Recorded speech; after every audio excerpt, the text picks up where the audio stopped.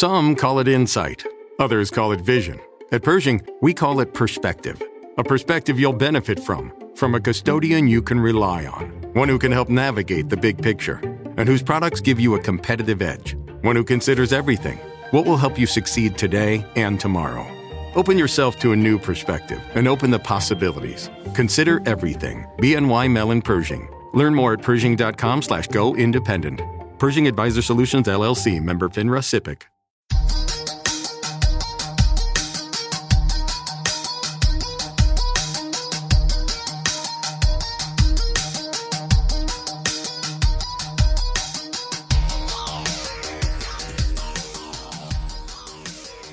What's going on, folks? Thanks for hitting that download button and checking out a brand new episode of Toys and Tech of the Trade, your one-stop shop for toys, tech, and talk with some assembly required. I'm your host, Rich Butler, and if this is your first time checking out an episode, first of all, welcome. Second of all, a bit about what we do here. Toys and Tech of the Trade is an interview series where we sit down with entrepreneurs, content creators, and just kick-ass folks that are on our radar and share the gadgets, gear, and technology that they use to create their content, run their businesses, and just make their day-to-day work a little bit easier. When it comes to toys, it's not just relegated to action figures and things of that nature. We embrace a broader definition here with people having different kinds of toys at their disposal, whether it's cars, guns, knives, etc. You'd be surprised what people consider toys, and we embrace that broad definition very, very much on this show. Before we get into this week's guest, I did want to get some housekeeping items out of the way. First of all, we were on hiatus for much of July because we had released 2 back-to-back episodes, plus I had some travel and some other things going on, which made publishing a little bit difficult. But we're back to our regular programming schedule going forward for the month of August, which is bi-weekly releases on Wednesdays as of right now. So every other Wednesday, there will be a brand new episode of Toys and Tech of the Trade. I did want to mention that I know some of you were really digging the Q&A episodes. So if you want to see more of those, definitely let me know, and we'll start building up questions for a future installment. For those of you that have asked if we're going to do another audio style gift guide, I've been kicking some ideas back and forth. I was going to do something for back to school, but I don't know if too many people are really going to give a shit about that. But who knows? Maybe we'll save it and do something obviously for the holidays, which is when we did our last gift guide. We'll see what happens. The other thing I wanted to mention is that RageWorks is celebrating its 5-year anniversary on August 18th. It's been 5 years. They went by super fast from when we transitioned from My Take Radio to the RageWorks brand.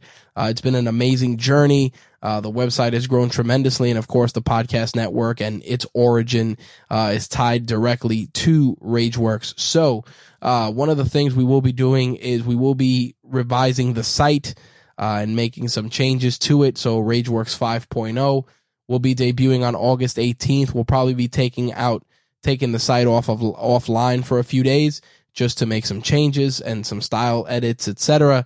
So be on the lookout for that. But in addition, we will be launching the RageWorks Network website, which is going to be the hub for all of our shows going forward, including this one.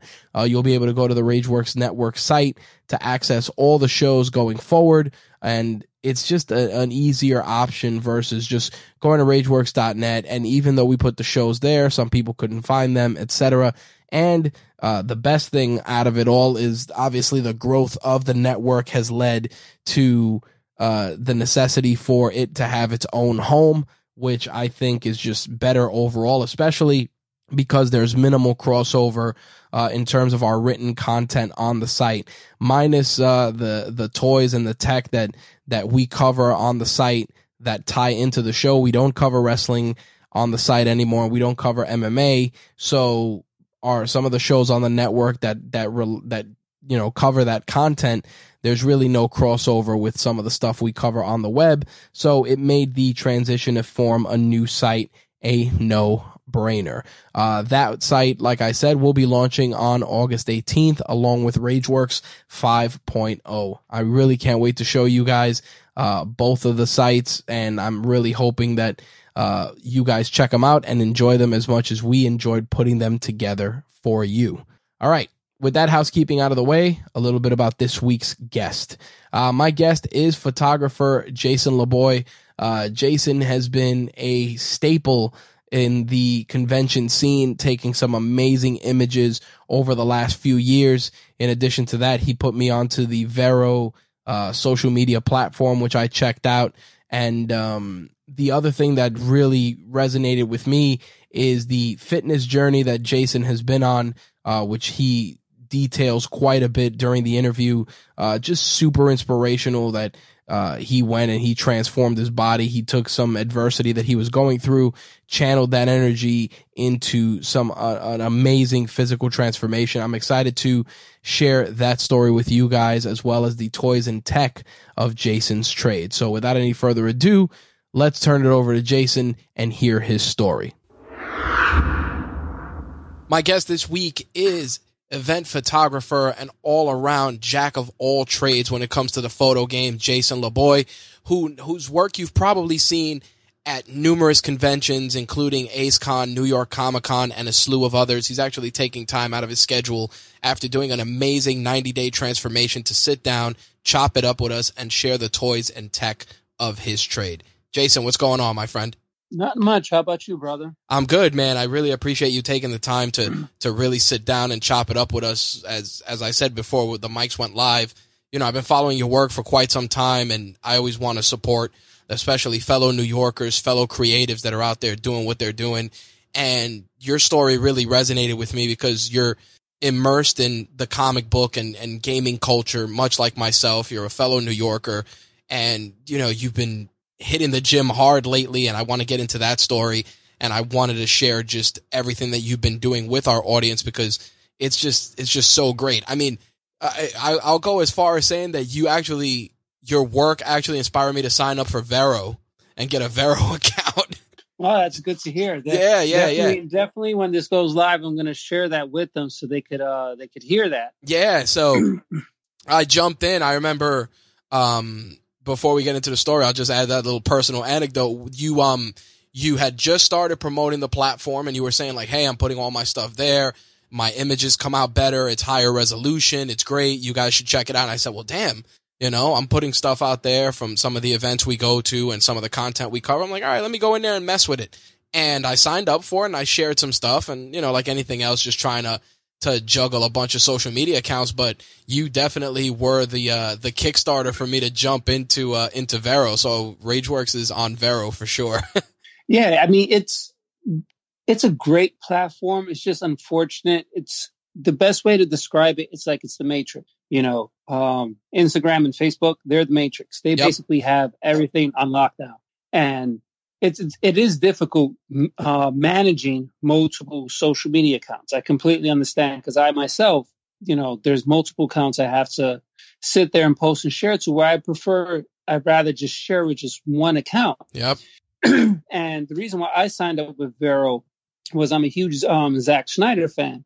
And when he quit Twitter and he just kept all his work exclusively to Vero, I was like, all right, so the only way I could get my Zack Snyder fix is to go to this platform. And then the more I started to use it, I started to realize, like, wait a second, like, I don't need no third-party app to resize my photo to share it. You know, I could just share the photo right away. Yep. Or, you know, the videos, I don't have to compress them in such a way that they look all grainy and choppy. And then I was like, wow, this is a really good platform. So the more I started using it, the more I just started like supporting it. And, you know, the owners took notice and they reached out to me and they said, hey, you know, we love the work that you do in the cosplay scene. You know, we would like you to be part of this. And I was like, sure, absolutely. I'm totally down for it. Well, the thing about it is, and then from there they gave. No, go ahead. No, go ahead. Yeah. What I was going to say was the thing about it is, after I started following you, I saw Zach was on there. I started following him and, you know, keeping up to when, you know, he was working on his films and working on the DC stuff. And I said to myself, you know, the platform is exactly that. I really liked the simplicity and just not exactly what you said, not having to resize, not having to worry about the videos and compression and this thing and that thing or the other thing. But like anything else, it's always such an uphill climb, especially when you want to go in the schoolyard and punch the biggest bully in the face. You're fighting Instagram, you're fighting the Facebook juggernaut, you're kind of fighting Snapchat to an extent. Right. Mm-hmm. It's crazy, Yeah, but it's totally true. Yeah, it is. It's true because there's this book that I read last year. I forget the author's name. I know his name is Jason, I believe. And it was like 10 signs to delete your social media account. And in the book, he had former engineers who worked for Facebook talk about how that they program their users to become addicted to the platform. And that's every insane. time I say Facebook and Instagram and WhatsApp, anything that's Facebook owned, whenever those platforms go down, to me, I feel those are just calculated attacks to keep the users addicted to the platform. 100%. I like that you said that because recently, Facebook had that outage in Instagram and they were making memes out of it that Thanos wiped out half of Facebook, all this stuff. Mm-hmm. And it's funny because at least 5 or 10 people I know personally were like, oh, now that Facebook and Instagram are down, how are you going to share your memes and all your stuff? And I'm just like, oh my God, and it's funny because growing up, especially, being an 80s and 90s kid, it's like, listen, you go outside, you pick up the phone, you do what you got to do. Now you can barely get by without somebody DMing you, and it's the same person that has your phone number that doesn't want to text. It's so crazy. Yeah, it is, and that's the sad part about it. How it works, and I find it odd. If you remember the last outage, it happened to do with something that was another Facebook orientated app that they just had apparently 5 million people signed up at once, and it caused them to crash, which I call BS. Because I'm saying to myself, how can a network with billions of users logged in at once crash because 5 million users signed up? Now, I could understand where Vero crashed when they had their big surge. Yep. Their servers weren't ready for 1.5 million users to sign up in 24 hours. Facebook is built for that. So for 100%. their platform to suffer such a network failure like that, to me, it's just all programming to keep you entrapped in the matrix and keep you addicted to the program to ensure that you stay on it. Because remember, Facebook makes their money when you're on the platform, constantly using it, and then they're data mining all your info, and you're getting tons of advertisements popping up over and over and over. The craziest part of that is it's funny where, I can be having a conversation with you and we can be talking about, I don't know, golf balls, and we didn't use search on our phone. We didn't do anything, but yet you're on Facebook and you get an ad for golf balls. Absolutely. And I go, listen, that's man. why, I'm like, something's going on. Yeah, my microphones. Yeah. Oh, yeah. My microphones are completely off for all those apps. They're all off for that reason. Yep. Now, yes, I do a lot of searches. So how you mentioned earlier, I've been on this fitness journey. I get a lot of fitness advertisements popping up. Sometimes they're annoying. Sometimes, they've actually been beneficial. Like, for example, one time scrolling through Instagram, I get an advertisement for a workout bar called the X Bar, and it was on sale for $50. So I look at it, it's like, okay, it's shaped like an Easy Bar. So if anybody who's gone to the gym, you know what an Easy Bar is shaped like. It's not a straight barbell. It has slight curves to it to help with your wrist grips. So I'm looking at it, I'm like, okay, this looks pretty cool. Then I start looking at videos, and I'm like, wow, it's just like an Easy Bar. At the same exact time, it had two pieces that you could keep it elevated off the ground to use it for a push-up. So therefore your wrists are not flat. So therefore you're getting a much more effective push-up. And then you have the elastic bands to do all these routines. I was like, wow, that sounds great. And then it was on sale for $50. So I jumped on it, bought it for $50, and originally it sells for $150. So I was like, oh wow, that's one of the rare times where an advertisement worked out for me. But overall, yeah, it's crazy how you could do one search, and next thing you know, you get thousands of advertisements popping up about this and that. And like, wow, I just looked at this once, and already I'm getting bombarded with that.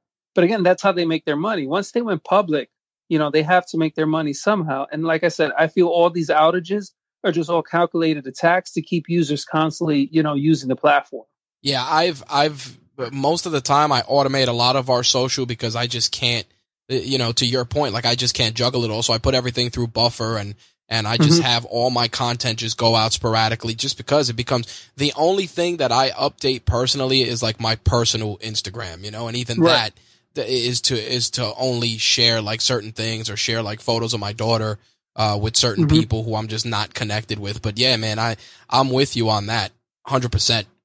Now, I want to backtrack a bit because I want to get into, how you got into photography. Cause I know if we go down the social media rabbit hole, we could probably do a separate episode just for that. Oh yeah, absolutely. But, you're from the Bronx, much like yours truly. I was actually born in the Bronx in Lincoln Hospital and, lived there till I was about 15.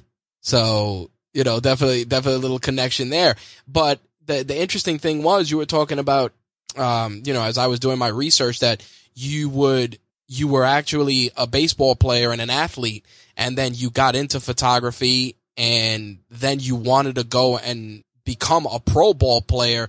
So you kind of moved away from photography. Can you tell me a little bit more about that? Because it's not every day that you hear that somebody, jumps into a passion, then puts that passion on hold, and then jumps back into it, shortly after. Well, I'm glad you did the research. Yeah, and yeah, you actually you got it right. So I was born 79, so I'll be turning 40 this year. I started out, collecting baseball cards, and back then the baseball cards was huge. That was our version of social media, 100%. Our way of interacting with other friends. You get a pack of baseball cards. So like different years, tops will have something different. So I remember this one year they had the baseball cards that they were actually, and you had to buy the photo book, and then from there you would get the player, and then you would place that player where they were at their respective position. The following year they came out with this special card that was an actual record player. You put the card inside the record player, and then you would play, and then the athlete's voice would play. But then what annoyed me was every time it came to my favorite players at the time was like Darryl Strawberry, Gary Carter from like the Mets in the 80s. They had the most generic, lame poses possible. And I'm like, wow, like I wish I could take an action pose and get these players freeze like how they were when they were actually playing. So that's where the passion for photography kicked in. And then rolled around to the 90s. Ken Griffey Jr. was my favorite player. Being able to go to Yankee Stadium, I borrowed my father's SLR with his telephoto lens, purchased a bunch of rolls of film, and just started photographing Griffey. And then I with my own baseball cards with the prints I would have. And as you mentioned, then from there I started playing organized baseball myself. And then to the point that I actually got scouted, and I had a private tryout for the New York Mets. Wow! And so at that point I started veering away. Yeah, I started veering away because I realized, well, I will have a better opportunity, playing sports and getting myself than I would, photography. So I gave my try at baseball. When I got to summer league I was playing at in Pennsylvania, it was just my confidence level wasn't there. So therefore I didn't perform at all. So basically I blew. Then first child was about to be born. I ended up, giving my hopes on baseball and focusing on being a father and taking care of my child's responsibility. Right. Next thing you know, let's forward. So you mentioned video games. I was part of a community which was called the Fighting Game Community. It's not very big. They have tournaments for Street Fighter, combat, and things of nature. So I went into that community and photography. Let me document the same exact way I documented. Because, technically it was a sport. Absolutely. I grew a passion for it. I received awards for it. And then turned on me. And I just decided I needed to get away from toxic behavior. I used to get press badges from the website that I used to work for, which was eventhubs.com. And then I would go to New York Comic Con. To ensure that I still got my press credentials, I would photograph all the cosplayers that were main characters. So like Lee, Ryu, Mortal Kombat. And then next thing you know, I'm like, wow, this is pretty cool. I'm looking at characters like Superman, Batman, and like these people are fantastic. that's when I started getting to the cosplay scene, and then photography just became passion again. Because now I'm photographing things that I enjoy. I go to a cool convention, I believe it was 2005. 2005. I photographed the event. One, it was the ugly venue. It's in the Pennsylvania Hotel in New York. Oh, So if yeah. you ever heard of the convention, it's called Big Apple. Oh, I know it all just too a well. terrible convention. Sweat your ass off in there. But what I did was, yeah, absolutely.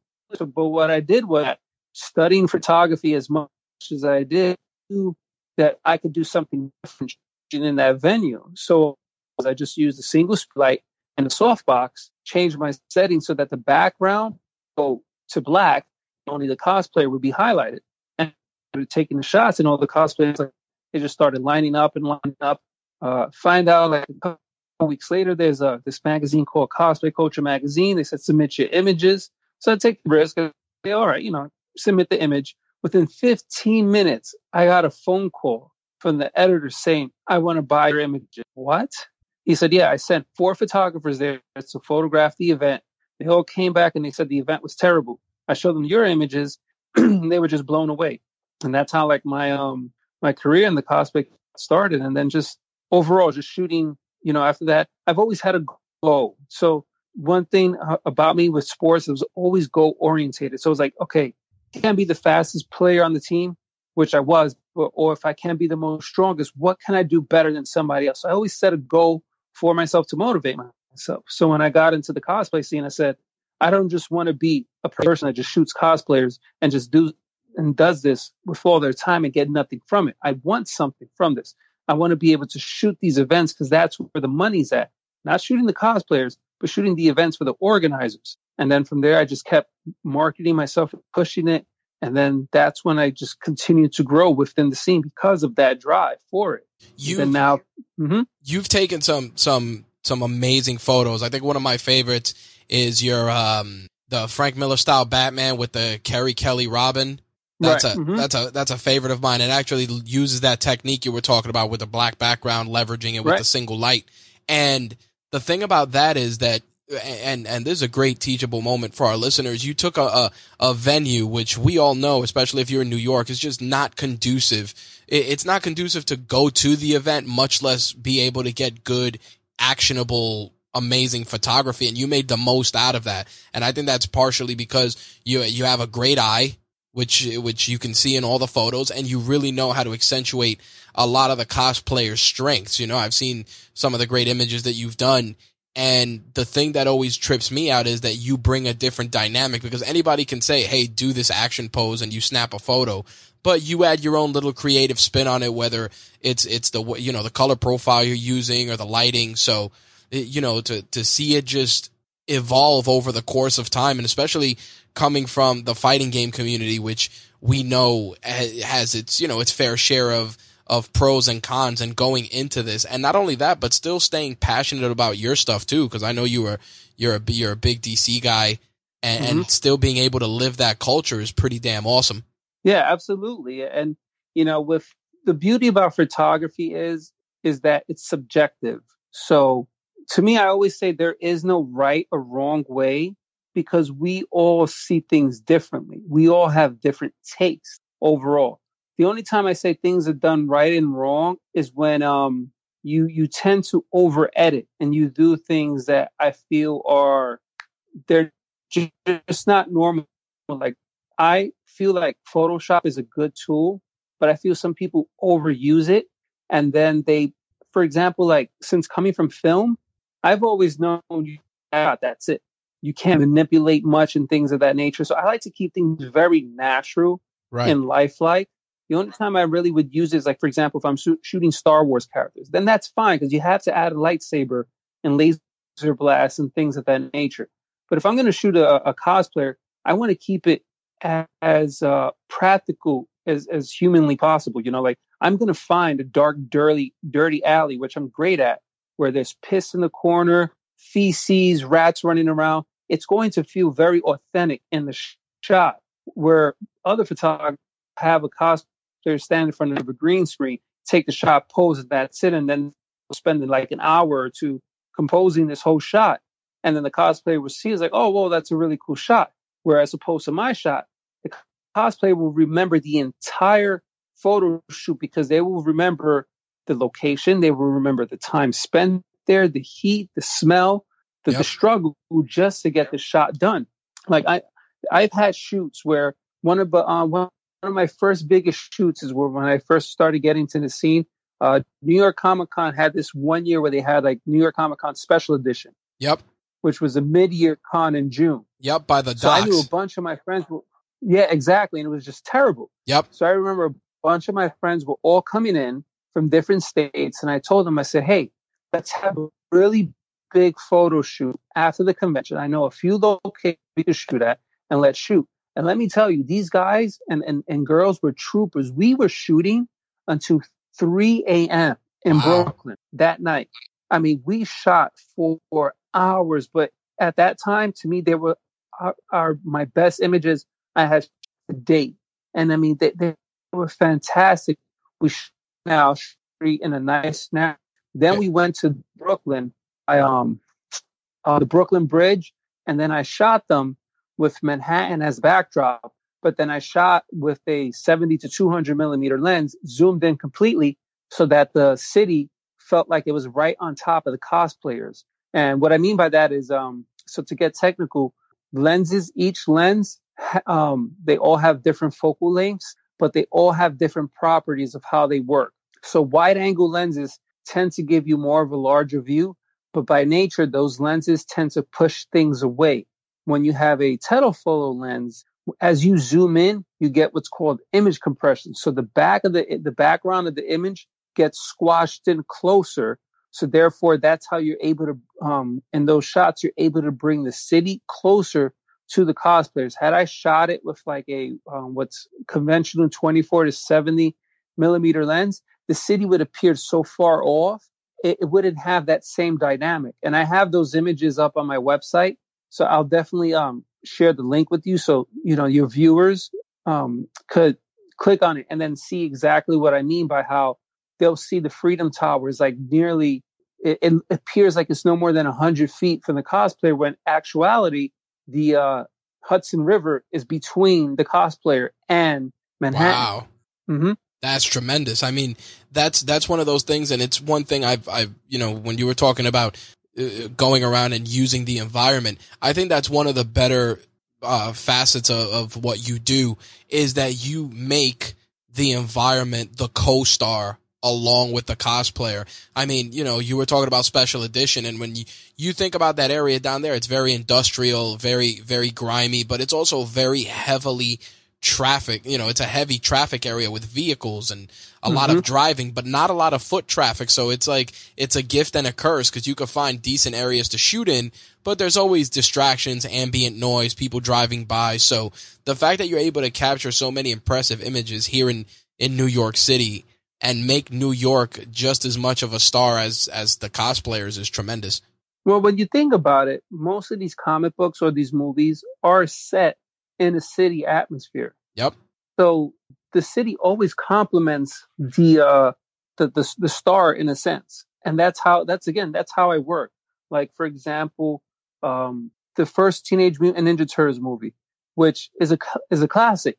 And everybody who has seen it will tell you they prefer that film with their practical effects over the CGI that they have now. Yep. Because one, everything worked well with each other. You had the actors and the stuntmen in the costumes and the animatronics, motorizing the eyes, the lips, and the face, but then also just the environment itself.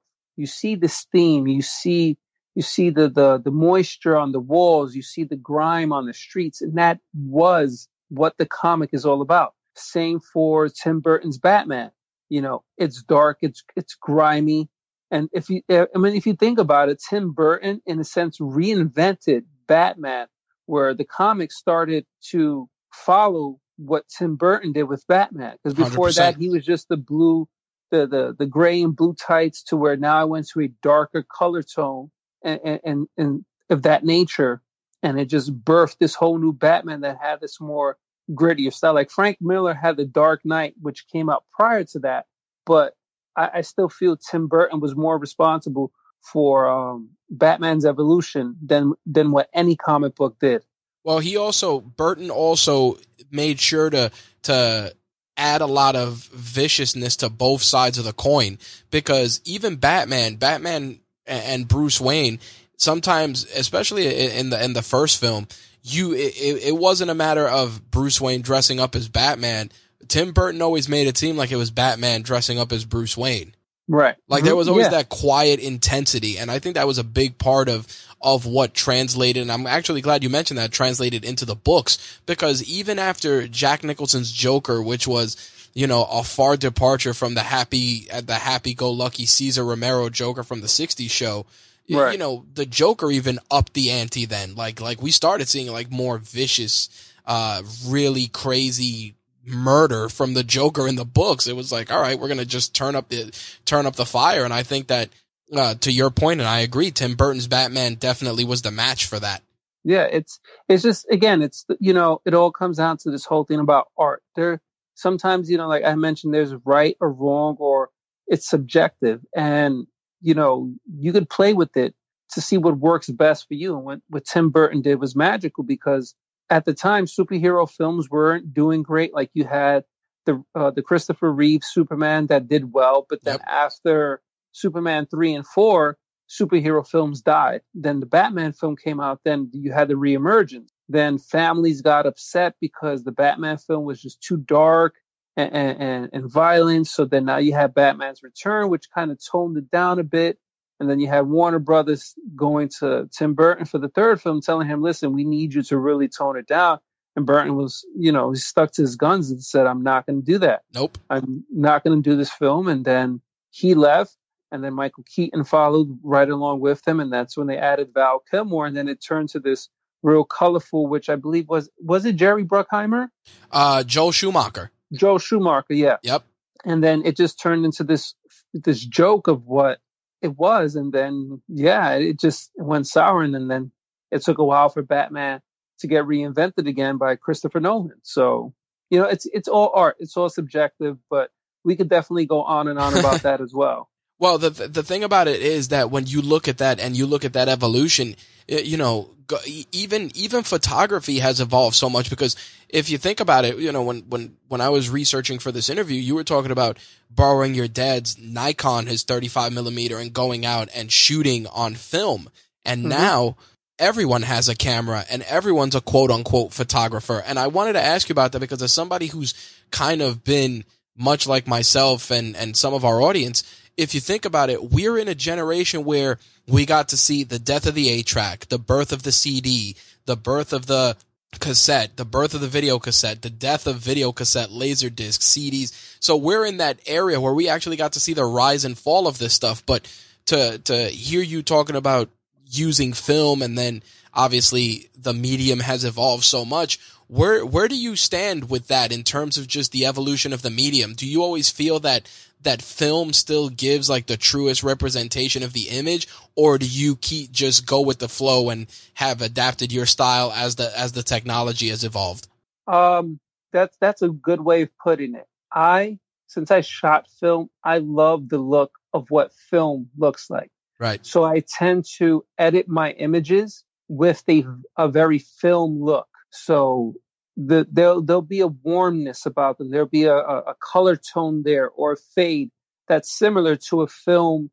So for example, like I edit in Lightroom, and I tend to use, I have over 1,000 something presets. I keep purchasing presets whenever I can, because I don't like to use the same look all the time for every image, because I feel you're robbing the image of its look. I feel the image should dictate the story on where you want it to go, instead of applying the same look for every image.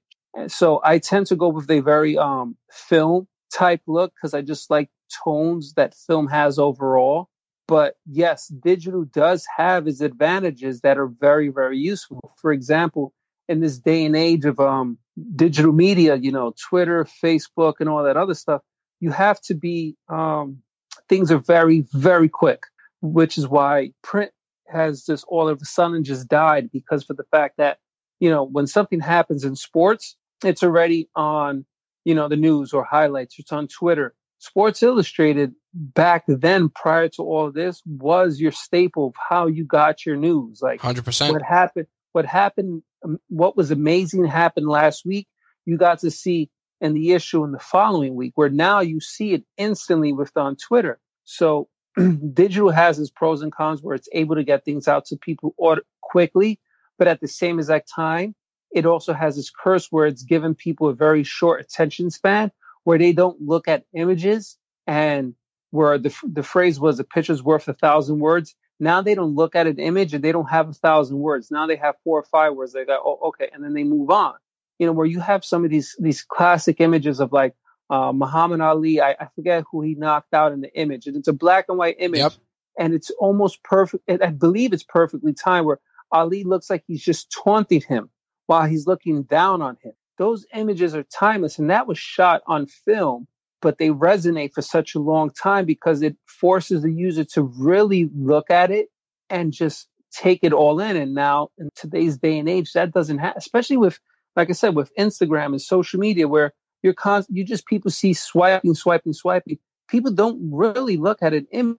And with these algorithms and things like that, it's very discouraging to photographers and cosplayers or models, where you work so hard on an image, and when you put it out there and you're expecting some type of love or reception from it, it gets almost a lukewarm reaction. You're like, wow, why is that not getting what I thought would be the most attention, where I'm taking this silly selfie, grainy, terrible, and it's getting all the love. So it's like, it's a gift and a curse in its own way. And it's unfortunate, but I mean, I still own a 35 millimeter SLR.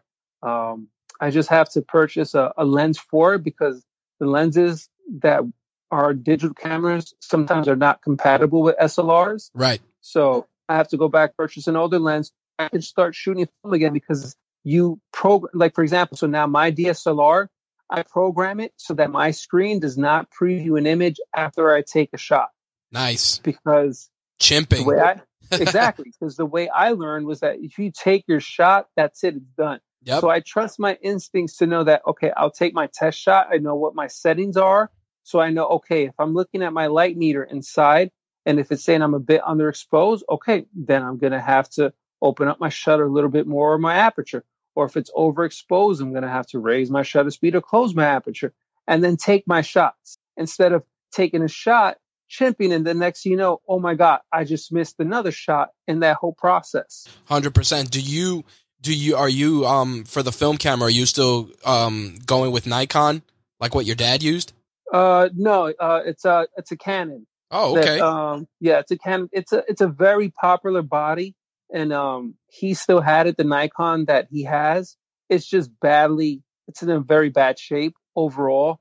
And I think he kept the lens mounted, and then it bent the frame. Oh, geez. So it would have been no point to try to pay for the cost to repair it. So he still had a Canon. I think it's an A1E, I believe it's called. It's a very popular camera. One of the very first cameras that had a built-in light meter inside. So he was like, hey, you could use this. And I was like, perfect. I'm going to buy the lens. I'm going to get the battery. And now I can go back and start buying film again, and then just take the shot and just worry later what it looks like. Just trust my judgment, and another thing that I do to train myself and program myself. So when I got back into photography, I took classes again. So my instructors would say, treat it like film. You set your ISO to 1 ISO. You could only shoot your ISO for one day at that one speed. You can't change it at all. You have to change your shutter or your aperture, but you can't chimp. The next day, set your shutter speed and only change your ISO 1 stop up.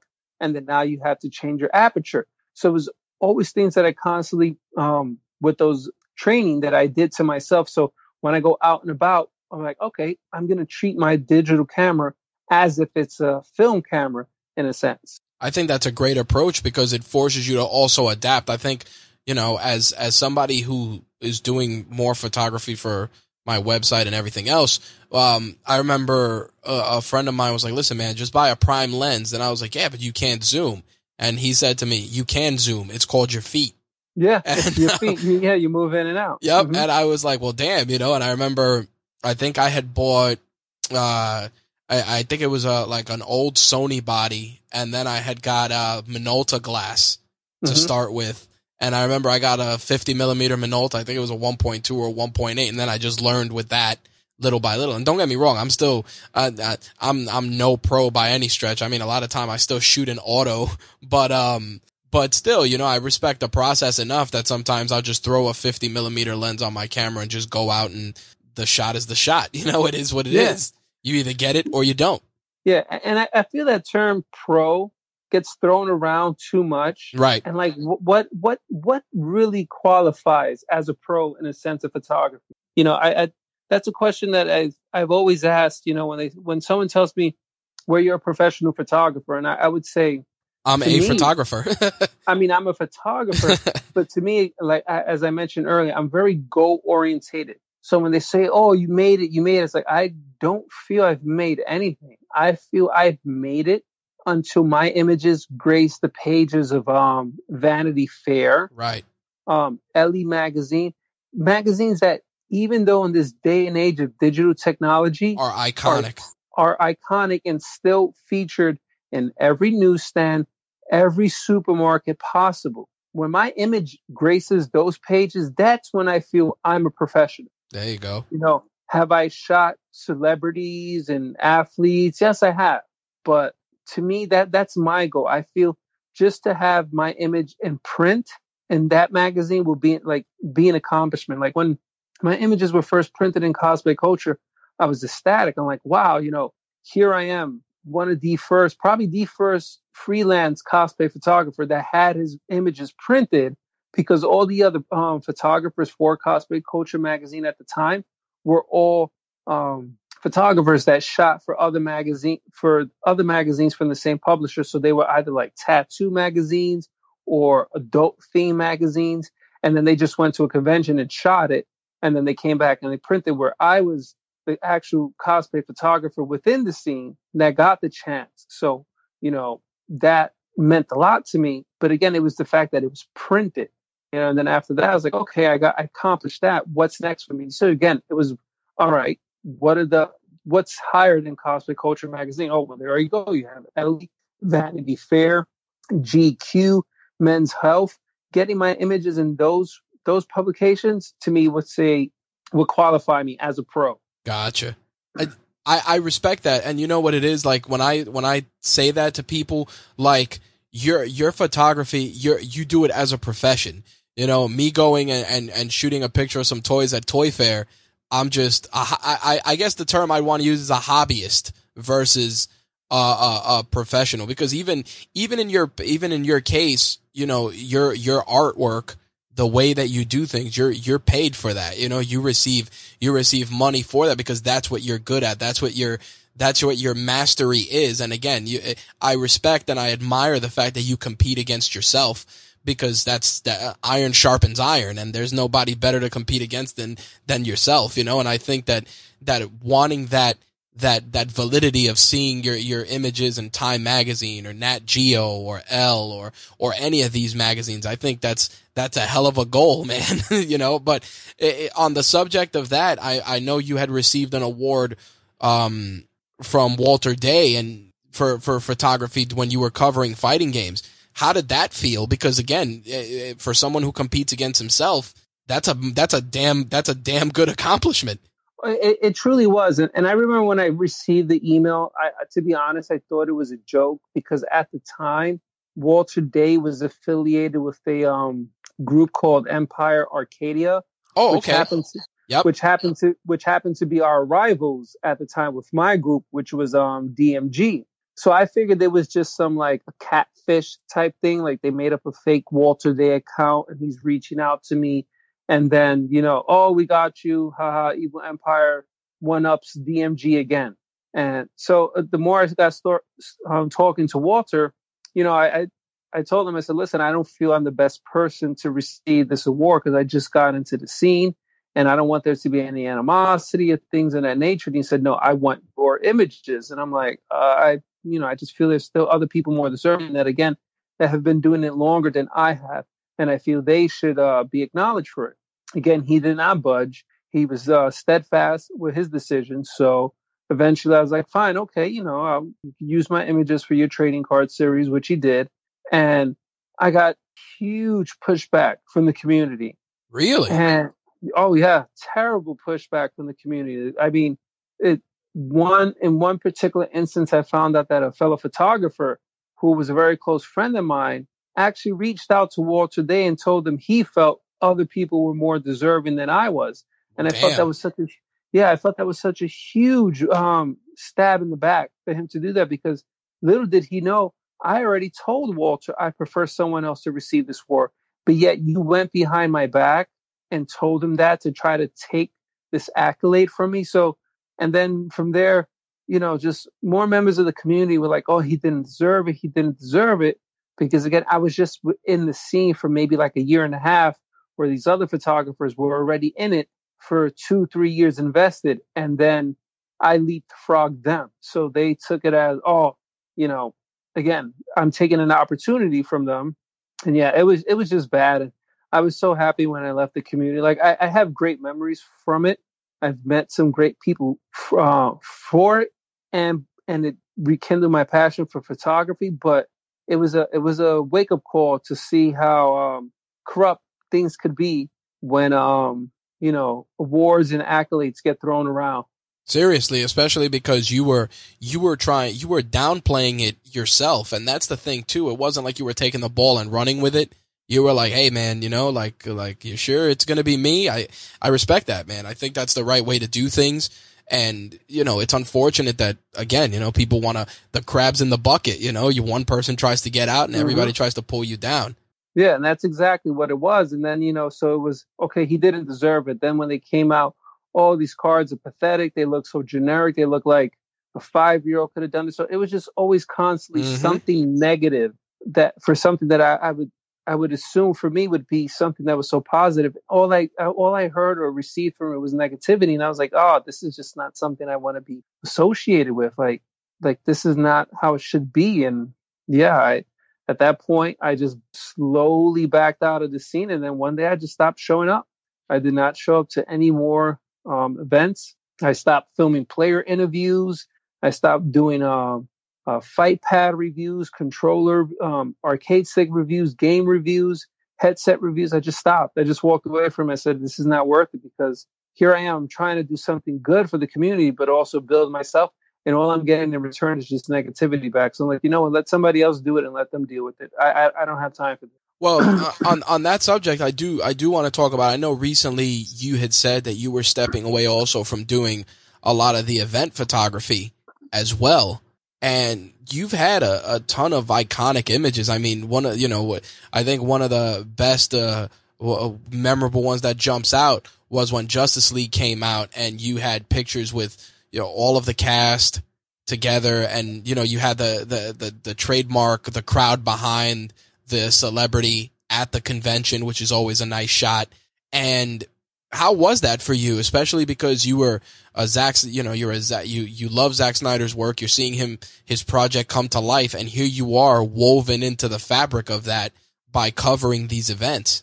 Yeah. So the Justice League, I actually wasn't able to get that crowd shot because that was Ace's first convention, right? And they were worried that the agents were going to have an issue with it. Really? Because what happens in some cases, the agents, they have to give approval as to what images have to go on social media. Wow. So they were very worried that the agents were not going to approve of the shot. And so they decided we're not going to do it.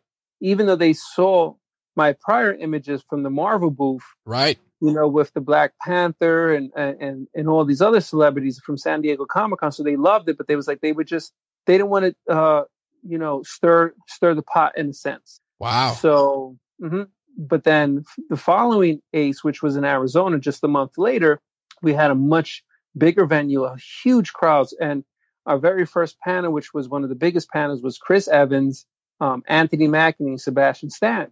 So I go up and I get on the stage prior to the panel even taking place, and I take a shot of the audience, and I go back to the production team, the head of human resources, social media and everything. And I showed them image. And I said, I want you to envision right now the three actors standing right here with their back to the audience. And then you just see this sea of people. And then you share this on social media. And then everybody says to themselves, damn, why am I not there? Yep. So they said, you know what? Go ahead, do it. We'll share it with the agents later and see what they say. So when it came time, I got up on that stage. I got to tell Chris Evans, Anthony Mackie, Sebastian Stan posed for me. I take the shot. When I take the shot, I see it. I go back to the owner. Well, not the owner. First, I go to the head of marketing. She sees the image. She's like, oh my God, that's amazing.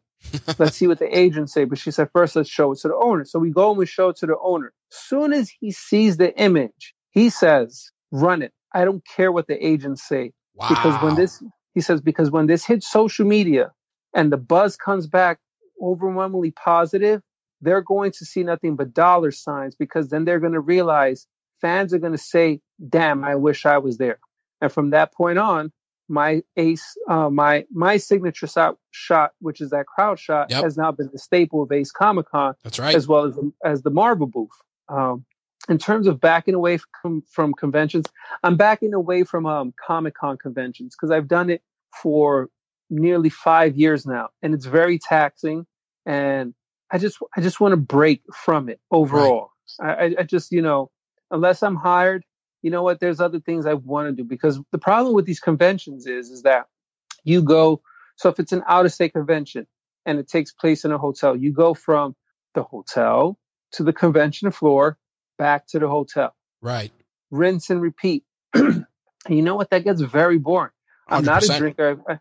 I've never drank in my life. So going out and partying afterwards is not on the agenda for me, because I'm shooting the entire day. I'm exhausted. I'm tired. I just want to lay down, edit some images, and get ready to do my job the very next day again. And it was just, it's become taxing. And I just feel like there's more to life than just sitting at these convention centers doing the same thing over and over and over. Right. It was like Groundhog Day, huh? Exactly. Just about. And at the same exact time, my time in the scene kind of soured with a breakup with a cosplayer, which put me on the path to fitness as well. So I'm like, you know what? Let me just not go to the conventions anymore, because one, I won't have to see this person anymore. Right. And two, I don't have to deal with the overall stress of the convention scene and the repetitiveness. So it was a bunch of things that were a combination of saying, okay, I need to get away from this. Now's the good time. And let me, recharge my batteries and focus on something else. I think that approach, and again, going back to what you were saying before, just always chasing that next challenge. It's actually a great segue into your fitness journey. You said that you got into fitness after hitting a rough patch, relationship wise. And if I remember correctly, somebody said, why don't you join the gym, and next thing you know, you're in there and you doubled down, and here we are. You're a completely different human being than when you started, especially, when you share the before and after. And I want to talk about that because at the end of the day, we can talk about all the tech and all the gear that you use for your photography, and we'll address that. But if you don't take care of the machine that is you, nothing else matters, Correct. So talk me through that. Talk me through that realization and how how that first day at the gym was for you. What'd you do first? Well, as you mentioned, yes. Yeah. So there was the breakup, and then I remember that day at work, I was just at a loss for words. I was like, wow, what, and rightfully so, I deserved the breakup. I was not, technically it wasn't a breakup. We weren't officially together, but we were seeing each other. Right. And just a realization where, oh my God, now I wanted to be with this person, but the person no longer wanted to be with me, kind of hit me hard. And I was like, damn, I just threw this away. Right. So my worst enemy is my mind. I think things way too deeply. And so I remember I was just not breaking down, but I felt anxiety and depression hitting me. And I was like, damn, man, what do I do? The walls were closing, huh? Yeah, exactly. And my coworker was like, well, just go to the gym. I was like, I don't know, man. I haven't done that in 20 years, man. When I played sports, like, when you see athletes retire from sports, they get fat because they're tired of working out all Right. the time. So he's like, look, man, it's a great way to get away from it. I think you should really look into it. So, I thought about it. And so I ended up actually leaving work early that day because, again, the walls, like you said, the walls just kept closing in on me. And it was definitely taking its toll on me. So I woke up that morning on the Saturday, which was April 7th. And his voice kept playing in my head, join the gym, join the gym, join the gym. He said, trust me, it's going to be beneficial for you. I promise you. So I said, you know what? I walked over to the Planet Fitness, which is a couple blocks from me. I signed up for the Black Card membership, which would allow me to use any Planet Fitness in the city. And since I live in Brooklyn and my daughter lives in the Bronx, I could be able to go to the Bronx, take care of her, but still go to a gym there. So I signed up for it, went on the treadmill. I ran for about half an hour. Okay, not bad. Went the very next day, ran for another hour. It's like, okay, I was getting in the groove. I could do this, So then Monday I go to work. I'm talking to him and I'm like, yeah, I did. I joined. He's like, good. So I'm like, yes, I was running. And then from there, that's when the competition part started again because he's 26. So he's much younger than me. He's already in the gym. So he's telling me the times he had. And I'm saying to myself, oh, shit. I'm like, oh, wait, I could be his time. Oh, so then man. I started looking at, okay, what's the average mile for someone nearing 40? And they said 1 mile in 10 minutes. Like, okay. So I was looking at my 2 mile runs and I had started off, I was at 28 minutes. So I said to myself, okay, my goal is I want to get it to 20 minutes by next week. And then the week after that, I want to get it under 20 minutes. So next thing you know, I'm in the gym every morning. I'm running on that treadmill, pushing myself to beat that time. And sure enough, after the second week, I got under a 20-minute mile for for the 2 miles. Then he's like, all right. Oh, he's like, damn, you're beating me. I was like, come on, youngin, what's wrong with you? Like, you got a fresh leg. So now he's coming back the next day. His time is 5 seconds faster than mine. So now, and then from there, it just started picking up, and then the bug came in.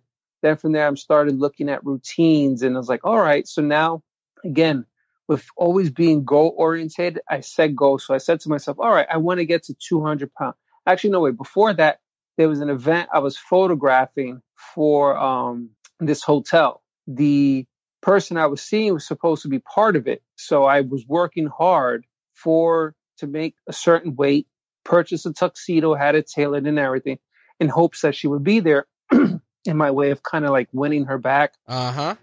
So she could see all this progress. She didn't end up going, but I still end up going and making great connections and end up, building a relationship with the owners of the hotel, which now they hire me to shoot their special events. After that happened, I said, okay, so now what's my next goal? My goal was always, all right, let me get to 200 pounds. That was always the main goal, get to 200 pounds. And I just started little by little looking at what works, what's not. So the keto diet. Do I want to do the keto diet? No, I saw the pros and cons about it. A lot of trainers were saying it's a short-term goal resolution. Yep. Don't do it. If you're going to do things the right way. You could still have carbs, healthy carbs, smart carbs, not, cutting it out all completely. Because as soon as you get back on carbs again, your body's just going to start storing it and you're going to balloon again. Absolutely. So then from there, it just again, with all things, you go back to your basic fundamentals and you study and you research instead of just doing whatever. So I just kept looking at all these different fitness channels and all these trainers. And then they all start saying the same exact things, which are basically the core principle fundamentals of working out. And then you just start applying that to yourself. So I'm like, all right, so instead of buying this guy's routine that's like $50, let me look up something. I found two free routines on Men's Fitness. So one was a 4 weeks beginner guide, which I started that in April. May was a 4 week, I think it's called arterial split workout, which was 6 days. I did that. And then for the third month's workout, a friend of mine gave me a regimen that his trainer had for him. So then I started doing that. But when I started working out again, I kept saying to myself, I got to get to a certain weight. So, which is crazy, as you mentioned earlier. Today I shared my before and after image, and it's overwhelmingly positive, which I'm very happy about, because every day since I started working out, I film myself going to the gym, Right. or at the time taking pictures of what I was going to do, and I felt that was a way of holding myself accountable. But at the same exact time, I was like, you know what, maybe I can inspire somebody else, and then they could be my competition via social media as well.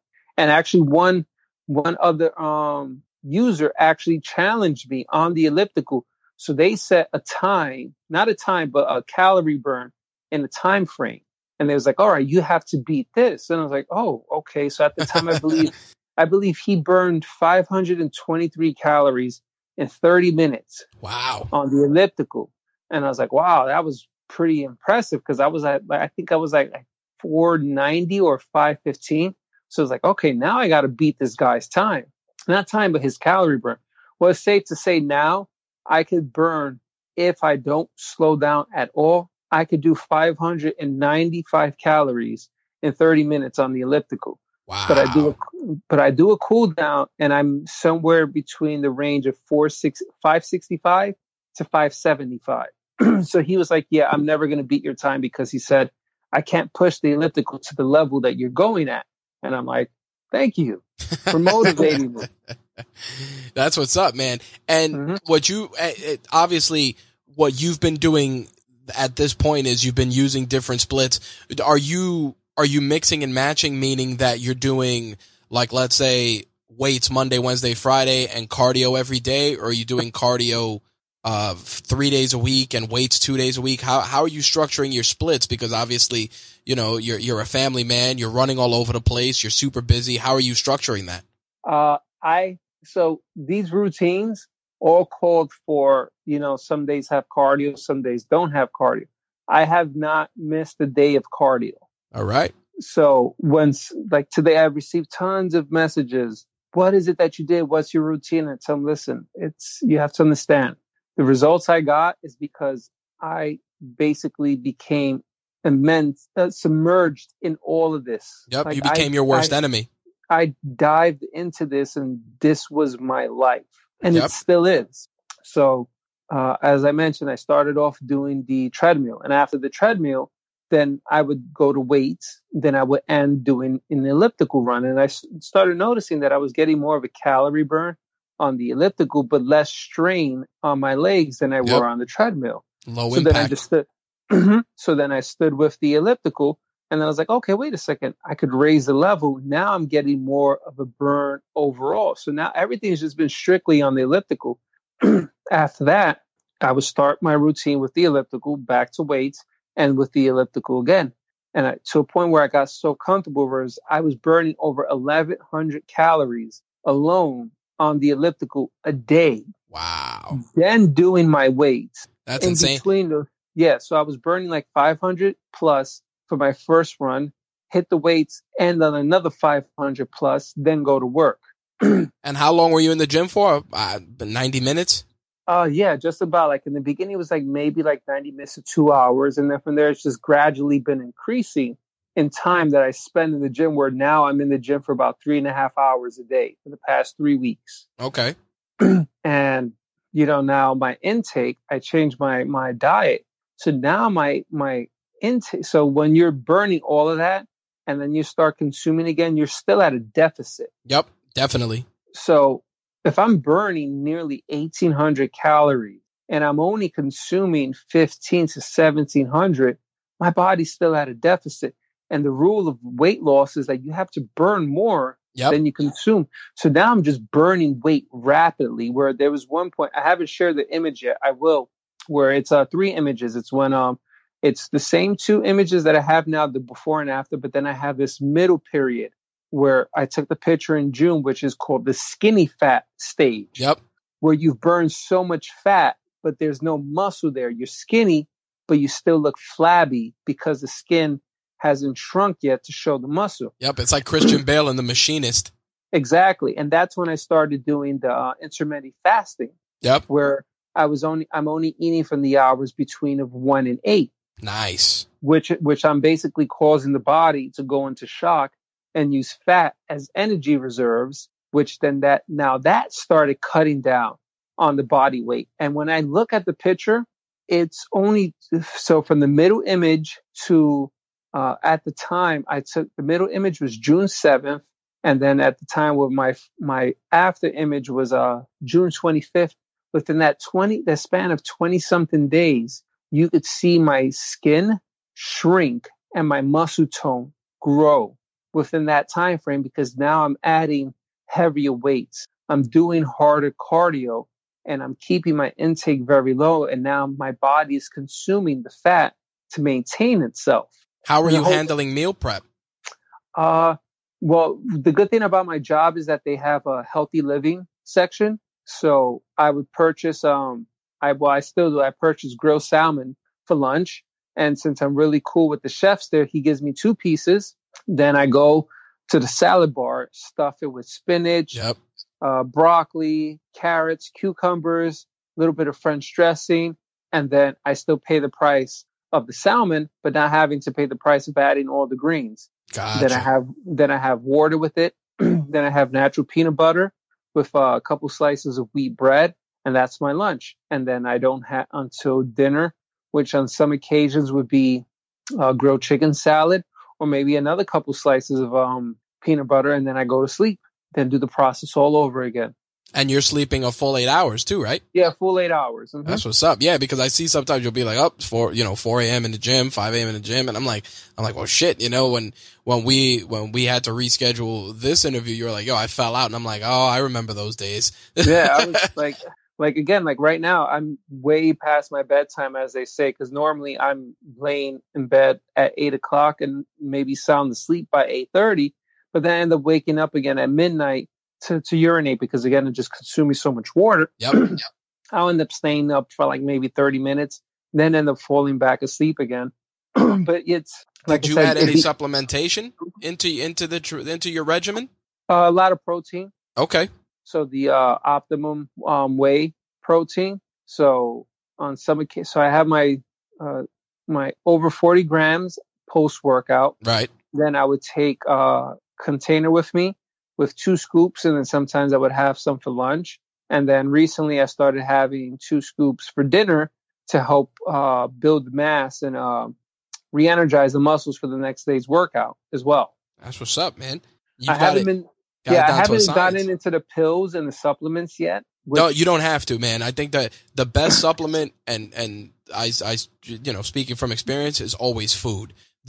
Even me, I actually turned 39 on the 25th. So it's funny, on June 25th. So, happy belated. Thank you. So, it's funny you say that. The only thing I've added is just because, I've been I was a powerlifter since I was in high school, and I've always, I added, now that I'm getting a little older, just some fish oil and some turmeric, but nothing else, man. Just, some protein here and there, and the rest is food, man. And I've been great for it. Like, the only other thing probably that I've added is vitamin D3, because we don't get enough of it because we're not in the sun.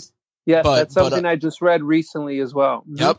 And that's just because it's like, if I lived in Puerto Rico or any place where I was out in the sun 24/7, but once it's winter here in New York, nobody's going out nowhere.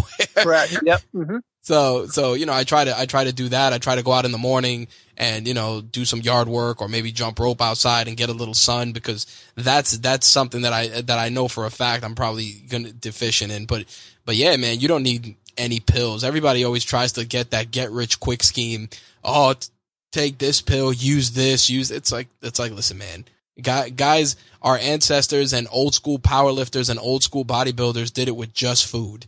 Yeah, exactly. And what I feel sometimes what happens, like I remember reading a report with like this whole emergency, like use emergency boosts or things to that nature. It sometimes it's probably just a placebo effect. Yep. 100%. It's like that 1,000 milligrams isn't doing anything for your system overall. So sometimes it's just like, well, maybe the fish oils do have a benefit in a sense, but sometimes it's just placebo effect where you're taking like, yeah, okay, I am feeling better, because you once, like, for example, as soon as you're feeling sick and you go to the doctor's office and the doctor tells you what it is. Yep. You feel better when you leave. Yeah. You walk out the doctor's office and you're already feeling better without taking any medication.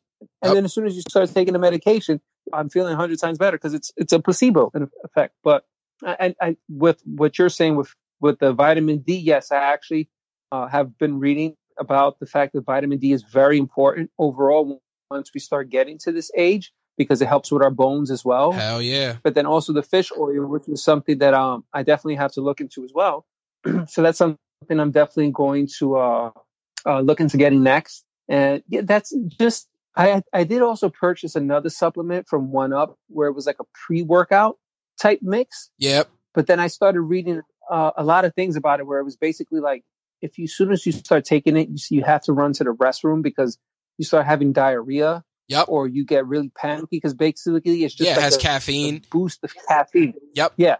100%. A lot of that pre-workout stuff is exactly that. It makes you jittery. It does all this stuff. And it's like the best pre-workout and I hate it because I'm not a person that drink, it's like just black coffee. You know what I mean? Coffee's a bean. It's natural. You drink it. You're off to the races. And don't get me wrong, coffee will send you to the bathroom too, but yeah, like pre-workout, man, all that stuff, like it's all gimmicks at this point, man. Like, and I've fallen victim to it too when I was younger and I was like really hitting the gym hard, like, I'm going to try this pre-workout and you get all wired up and then you go in there and you kill yourself and it's just like, then your body crashes and you feel like garbage. Yeah. And the funny thing is I purchased it. I started reading more up on it and I have yet to use it. I didn't use a single scoop of this mix. And I'm like, I just wasted money on it. But I'm like, you know what?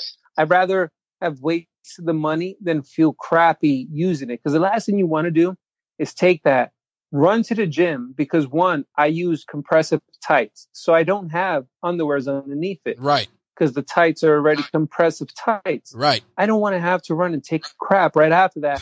And then you start working out and, oh my God, I didn't wipe everything out. What the fuck is that smell? Nope, it's true. Yeah, it's not cool. So I just like, I'm not going to take this at all. I'll just run my ass off on the elliptical. I'll get my heart rate racing. That's it. I'll feel 100 times better. And then I'll just push through with the rest of my workout. Now, in relation to this huge change, obviously, it's definitely, I'm sure, made you more productive to cover events. You're probably moving faster. You're being able to do more stuff. You're feeling more energized. And more importantly, you're not getting the post-con plague, right? Yeah. So one thing I've always been plagued with like chronic back pain.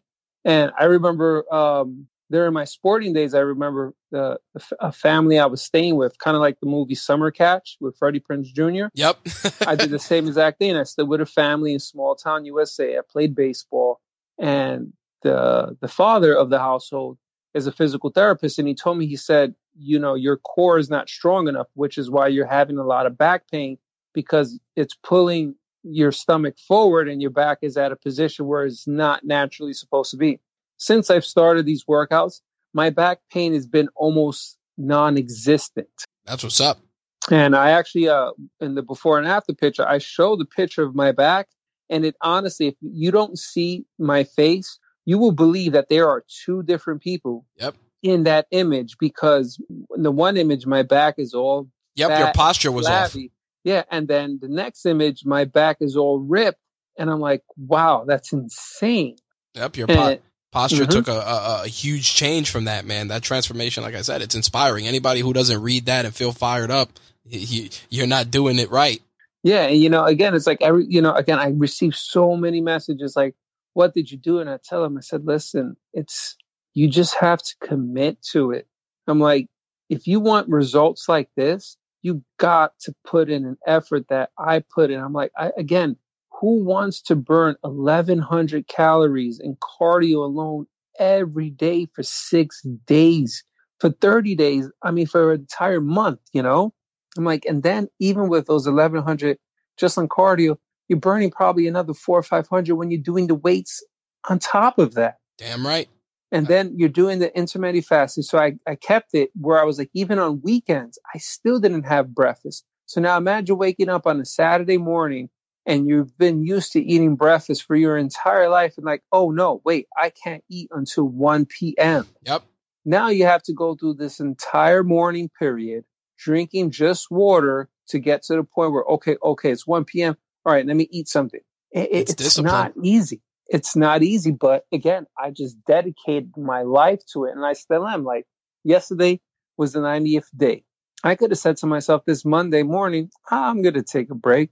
No, I was up at 4:00 in the morning doing the same exact routine all over. I burned 570 something calories on the elliptical, did my chest, shoulder, abdominal, tricep, dip, chest fly, pull back, leg raises, knee raises, and then I went home. That's what's up. And Russian twist. See, with a 25-pound weight. That's every day. That's how it's done, my friend. I think that right there is how people should draw inspiration from it, man, and make their own challenges. And who knows, maybe the people that hear this may want to reach out and test their times with you on the elliptical. Oh man, I would be glad to share, my high.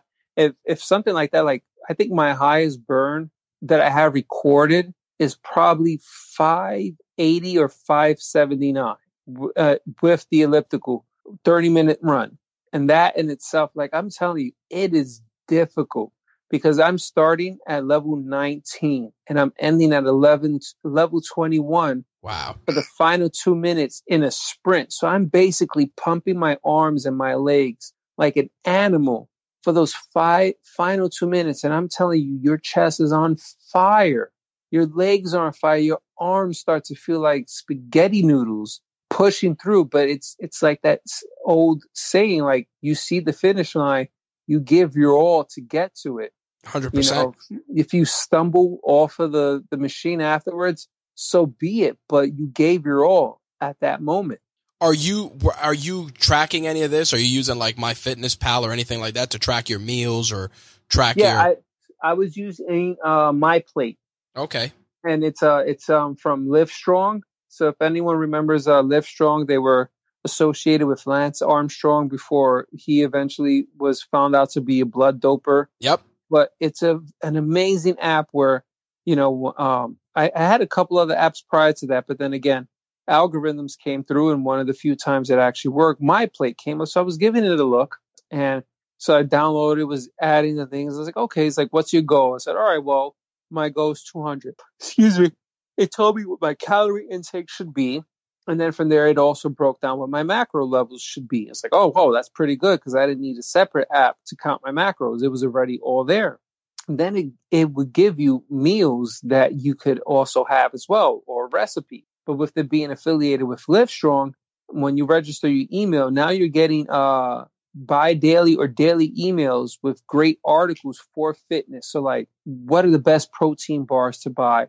Some good routines to do if you're always sitting at your desk, or vitamins to take, or if you're suffering from chronic pain, and I just found it to be such a fantastic app.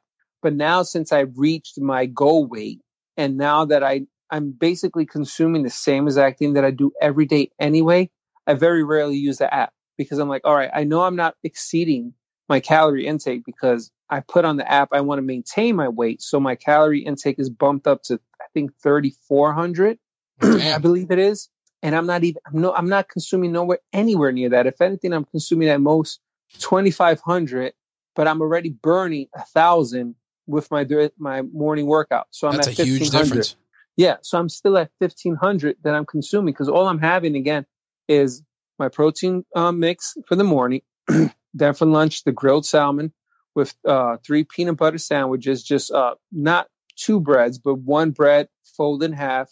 And then from there, now I started adding these protein bars to get extra protein. Now when I get home, I'm having tuna and peanut butter, and then that's it. That's my meals. Damn, you've got it down to a science, man. Like I said, I usually just track like with MyFitnessPal. Then I had done keto for a while, so I was using a carb tracking app. So, I definitely empathize. You go through and you experiment with different things, man. I think, at this stage of the game, man, you've done an incredible transformation in 90 days. You have my respect, man. That's a hell of an accomplishment. And, it's one of the things that, looking forward to seeing where you take it to next, Oh yeah, man. Thank you. Yeah. I say it all the time. It's not easy. there's been many days where I have woken up and I said to myself, I need to sleep.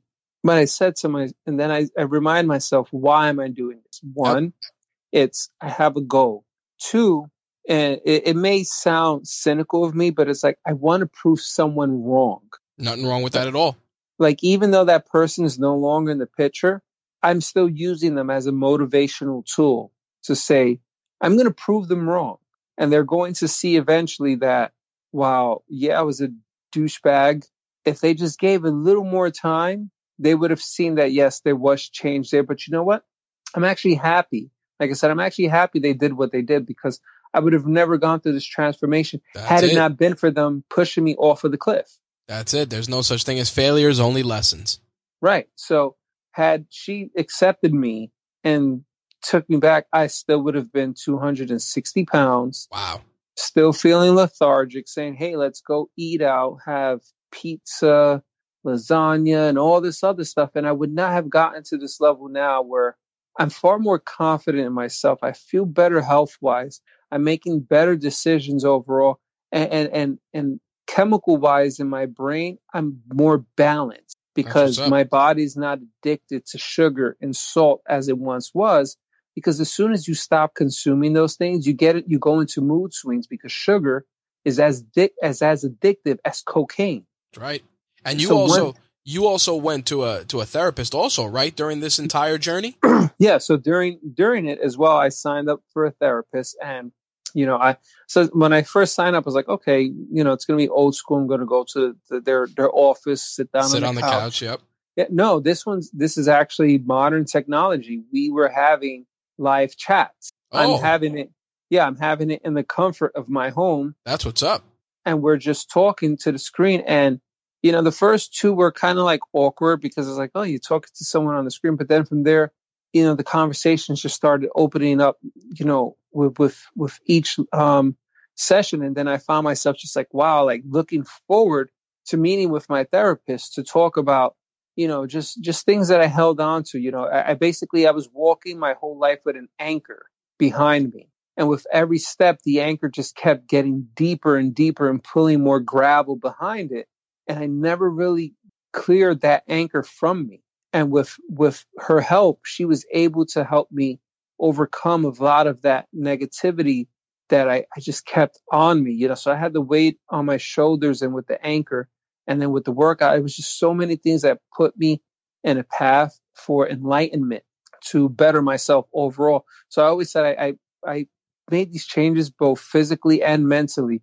And like I said, my mind state right now is in a far different area than it was 3 months ago, where 3 months ago I was having suicidal thoughts, to now I'm like, I can't wait to the very next day. What's next, in a sense. That's inspiring, man. That's phenomenal. And I'm glad you shared that with us, man. Yeah, there's nothing to be shy about. We all have dark times. There's, we all want to be valued by somebody, regardless if it's our employer, our friends, our partners, whatever the case may be. It's just human nature to want to feel appreciated, in a sense. And when you don't feel that, you start to feel down on yourself, and you say to yourself, wow, am I really that important? Am I important? Is there any worth to me? And that's why I kind of like, in the sense, I felt kind of worthless, but now I'm like, I don't feel that way any longer. Now I feel comfortable in my skin. You feel fired up. Oh, absolutely. Like, people are telling me like, dude, you don't look nowhere near 40. You look so much younger now because you worked out. And now, again, my body's cleansed itself of all these toxics, where my drug of choice was Arizona iced tea.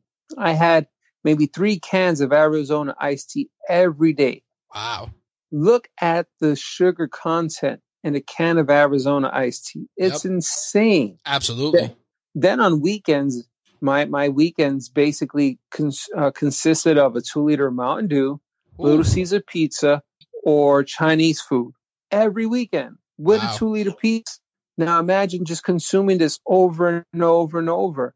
And then now, again, that's constant sugar. And now you cut that out. Now you have to deal with the withdrawals of addiction from the sugar. That's right. That's some scary stuff, and I'm sure It is. in the back of your mind you realize that you're doing this also because obviously you want to live longer, to be around your kids, just be there. We don't want to be statistics, especially as parents. It's like it feels like more and more people are dying younger. Yeah, and it's so true, and it's like, and then what happens is when you become so health conscious, that now you start looking around, and it's not that you're judging other people, but you're saying to yourself, I know what state they're in. Yep. Because I let myself slip like that.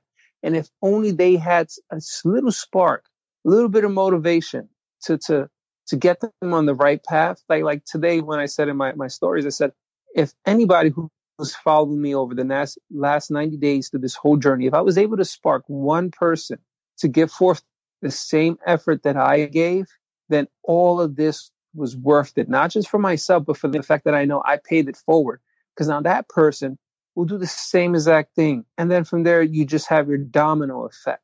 I got many people who said, oh, you inspired me, and I'm going to do this. I'm going to do this. I'm like, well, don't tell me. Yep. Tell yourself. Damn right. Or not just don't say it at all. Go and do it. That's right. And then I'm like, and then I just take a GIF of Yoda and I send that to them, and then they see it, and it's basically, do or do not. There is no try. There is no try. That's right. You must do it in order to get it done. I'm like, it's not an easy road. Believe me, my forearms are killing me from tennis elbow, from doing, bench presses, doing flat and then incline, and then going over to the barbells, and then doing shoulder routines, and then doing the easy bar, bicep curls, and then doing, again, chest. It's just, I'm in pain, but you know what? There's a reward to That's right. it. I look better than I ever have before. And, the proof is in the picture, and I would love for somebody to say, oh, that's Photoshop. Because like, okay, well, here's a video of me working out without my shirt. There's no green screen there, buddy. There's no mocap. That's me. I'm just waiting for that one comment from one troll to say that, so I could just put it out there and say, you see that separation in the chest? That's my pecs working very hard to maintain a very proper form when doing bicep curls. That's right. I think that's a hell of a way to take us into the hot seat. Which, for those of you that don't know, is a series of rapid fire questions where we go through some of the items we've discussed and a couple of other things as well. The first one, obviously, given your photography background, what are you shooting with now? I shoot with the Nikon D810, the Fuji X-T2, and I still have my Nikon D7100, which barely gets any love, but it's just there just in case if things go bad with the other cameras. What's your favorite lens to shoot with? I hate those questions. I hate them because it's like, as I mentioned earlier, each lens has a purpose, and they all give you a different perspective. If you say, so to make I'll rephrase that for that reason. What lens do you like for cosplay? What's your cosplay lens? Your go-to cosplay lens? My cosplay go-to lens is an 85-1.4. Wow. Okay. Yeah. 85-1.4, mostly shooting at 1.4 or 2.2. If it were to shoot conventions, so there's two parts of the convention. There's the show floor, and then there's the main stage. If I'm shooting the show floor, I actually prefer to shoot with the 14-24, because what you're doing is you're painting a larger picture. So that, remember, your purpose as a event photographer is to take an image to make the person who's not there want to be there. That's right. So you have to show them a very large, spacious, but crowded area with lots of options to make them regret not being there. And that's where the 14-24 comes into play. Now, when it's the main stage, you have to have a 70 to 200, so you could zoom in close to the actors or the guests that are on the stage, so you could isolate them, but at the same exact time, still with the 70, take a couple steps back and then still fit the entire guest list that's on the stage. That's what's up. What's your favorite event to cover?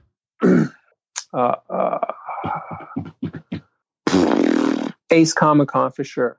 Okay. Who is a cosplayer that people may not be aware of or know about that they should check out? Cosplayer. I haven't shot cosplay in a while, so it's kind of difficult to come up with a name. Because I just haven't been keeping track of it.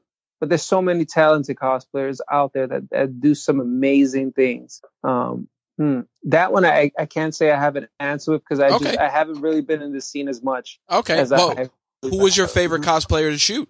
I'm hitting you with the curveballs today. Yeah, favorite to shoot. It varies. It really personal favorites is friends of mine and value. Oh man, it's all good. I can't say there's a single one. Each shoot always brought about a great experience. Gotcha. Like you mentioned one of my shots earlier, the Frank Miller Batman, Kelly, and with the Ross type shot. Mark, who cosplays as the Batman, very good friend of mine. So I definitely enjoy shooting with him. Then I have Trevor Ray, who's my Spider-Man, who we've shot our iconic Spider-Man shot where it looks like he's swinging through New York City. Then I have my good friend Patrick Sky, who does so many different cosplays, and we've produced some great images together. So it's hard to say that I have a single favorite cosplayer to shoot with because with each shoot, there's always been a great memory that's always with it where I wouldn't trade those for the world. Gotcha. So the best camera they always say is the one you have on you. I'm sure you have a decent phone on you. What do you shoot with if you have to pull your phone out? What phone are you using? I have what is my iPhone? My iPhone I think is the 8 Plus. Okay. But I very rarely take photos with it because my cameras are with me every day. Really? Every day. Wow, that's tremendous, man. Sometimes, and especially with that, like they say, the best camera is the one you have on you. Like I don't take my camera with me because I have like certain lenses and stuff, but my phone obviously always with me. And now, I had my young daughter. So it's like, you gotta, no time to throw that 50 millimeter on. You gotta just grab the phone and hit that shutter quick. No, believe it or not, at one point I was carrying my main camera bag with my D810 with the holy trinity of lenses in my backpack. Oh my God. So we're talking 40, 50 pounds on my back every single day. Wow. But now I carry, the reason why I got the Fuji X-T2 was so it could be my everyday camera. Small mirrorless camera. Then I have a 28 millimeter pancake lens on it, or I carry the 16 millimeter where it's very light, compact, and it doesn't, wear me down. But yeah, I always have a camera on me because it's just they're your tools. Yeah, cell phones are good. They do take great shots, but they're still limited in the sense of what a DSLR or a mirrorless camera could do. There's apps that allow you to do like a pro cam feature that lets you shoot raw, but you're at a fixed focal length, but not just a fixed focal length.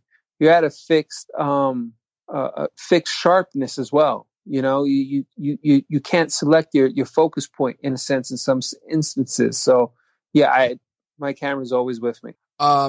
Obviously you had mentioned that you edit in Lightroom. Are you a Mac editor or a PC editor? Oh, Mac. What the hell with PC? I've been an Apple fanboy ever since the iPhone 1 came out. Wow. That's what's up, man.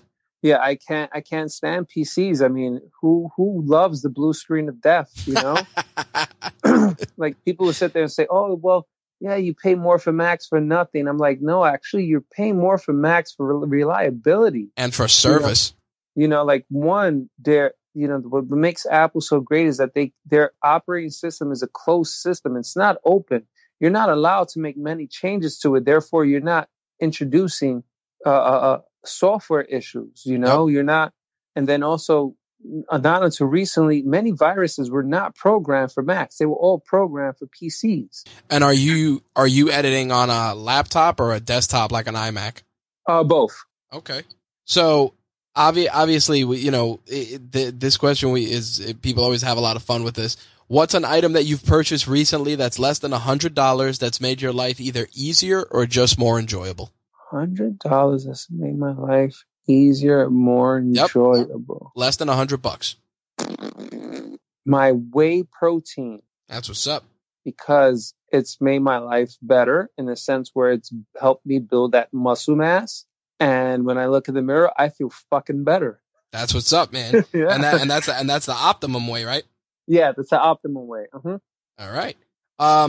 Obviously, being immersed in gaming culture, what's the last video game you played? I only played 2 games, Gears of War and Street Fighter. Man after my own heart.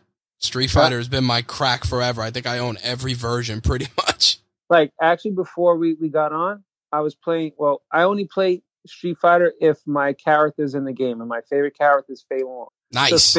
So if Fei Long is not in the game, I will not play Street Fighter. That's what's up, man. That's real ride or die right there. Yeah, no, because I'm a huge Bruce Lee fan, so I will only play Street Fighter if he's in the game. If he's not in the game, I just don't care for the game at all. I only own Street Fighter games that, outside of Street Fighter 2 and Turbo and stuff like that, every other game that came out afterwards, so like Street Fighter Alpha 3 has Fei Long. I have that. Right. Street Fighter 4 Vanilla, I have that. Super, Ultra, all of those, I have that. If he's not in it, I don't care for it. That's what's up. Speaking of Bruce Lee, have you checked out the show Warrior that's based on his short stories on Cinemax? Actually, I don't look at TV anymore. I have not looked at TV in over a year and a half. Wow. Because prior to the working out, everything with that was just photography based. Gotcha. So once I work, if I wasn't shooting an event, I'm shooting something daily. I'm coming home, I'm working on images. I'm studying the images or studying how to work on something that has to do with the images or new techniques and so on and so forth. So I really do not look at TV. If I catch anything, it's probably like on Netflix or something like that.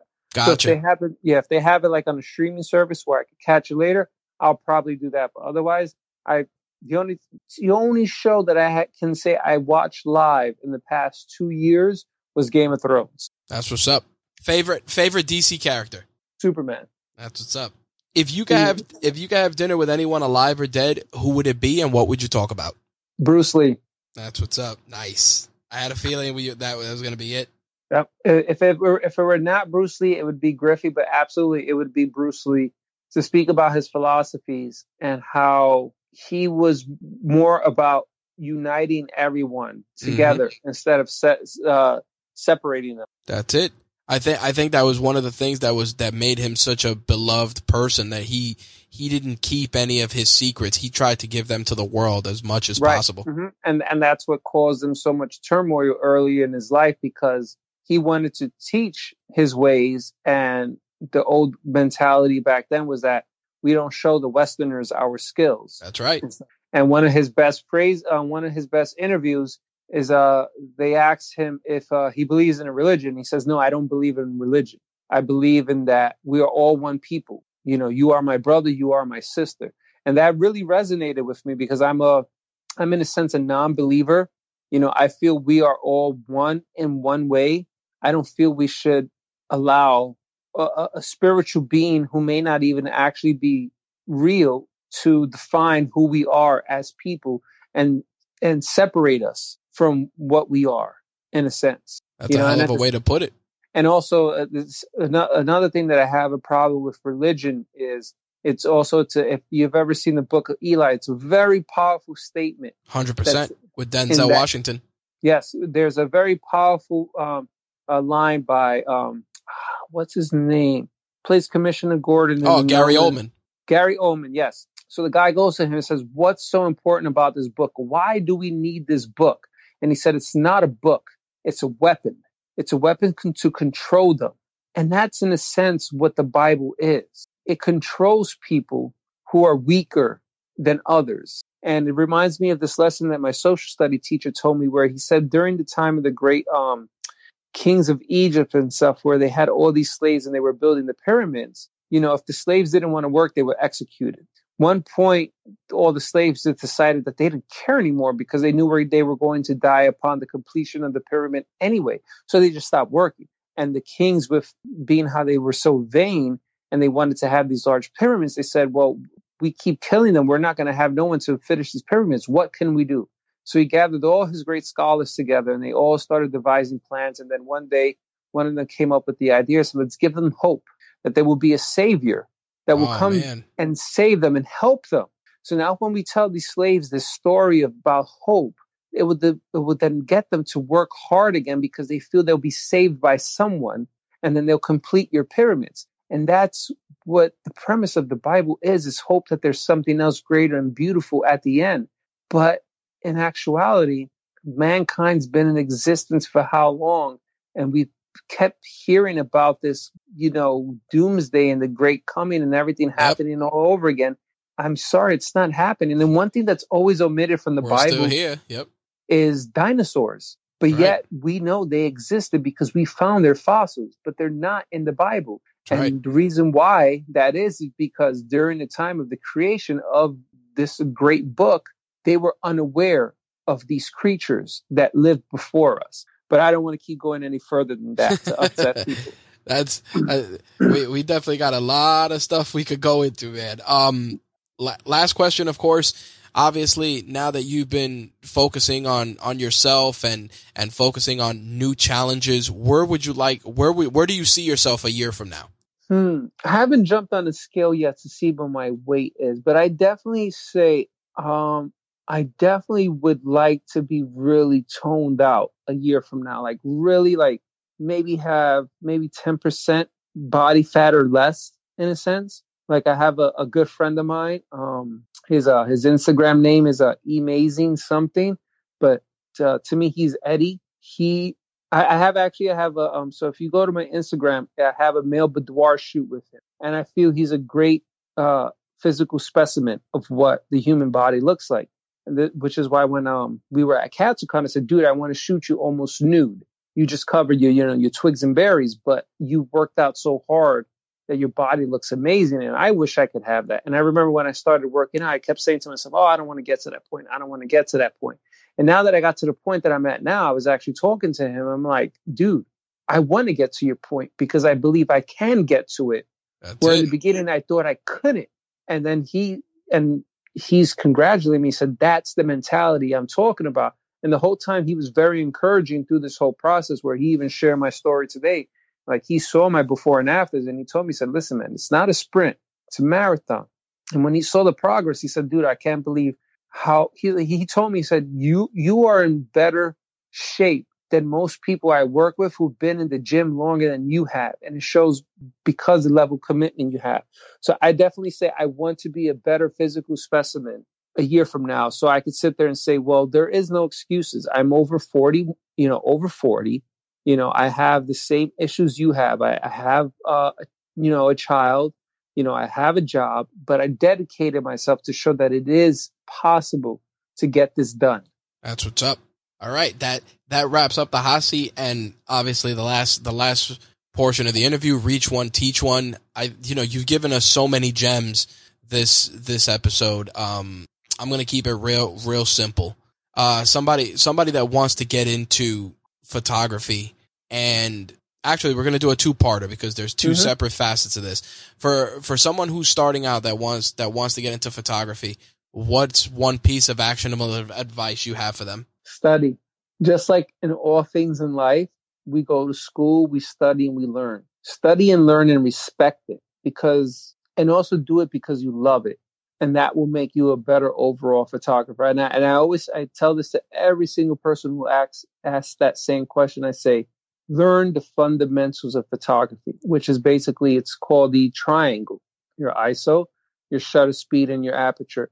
Each one controls each other. You master that, then photography will become easy for you.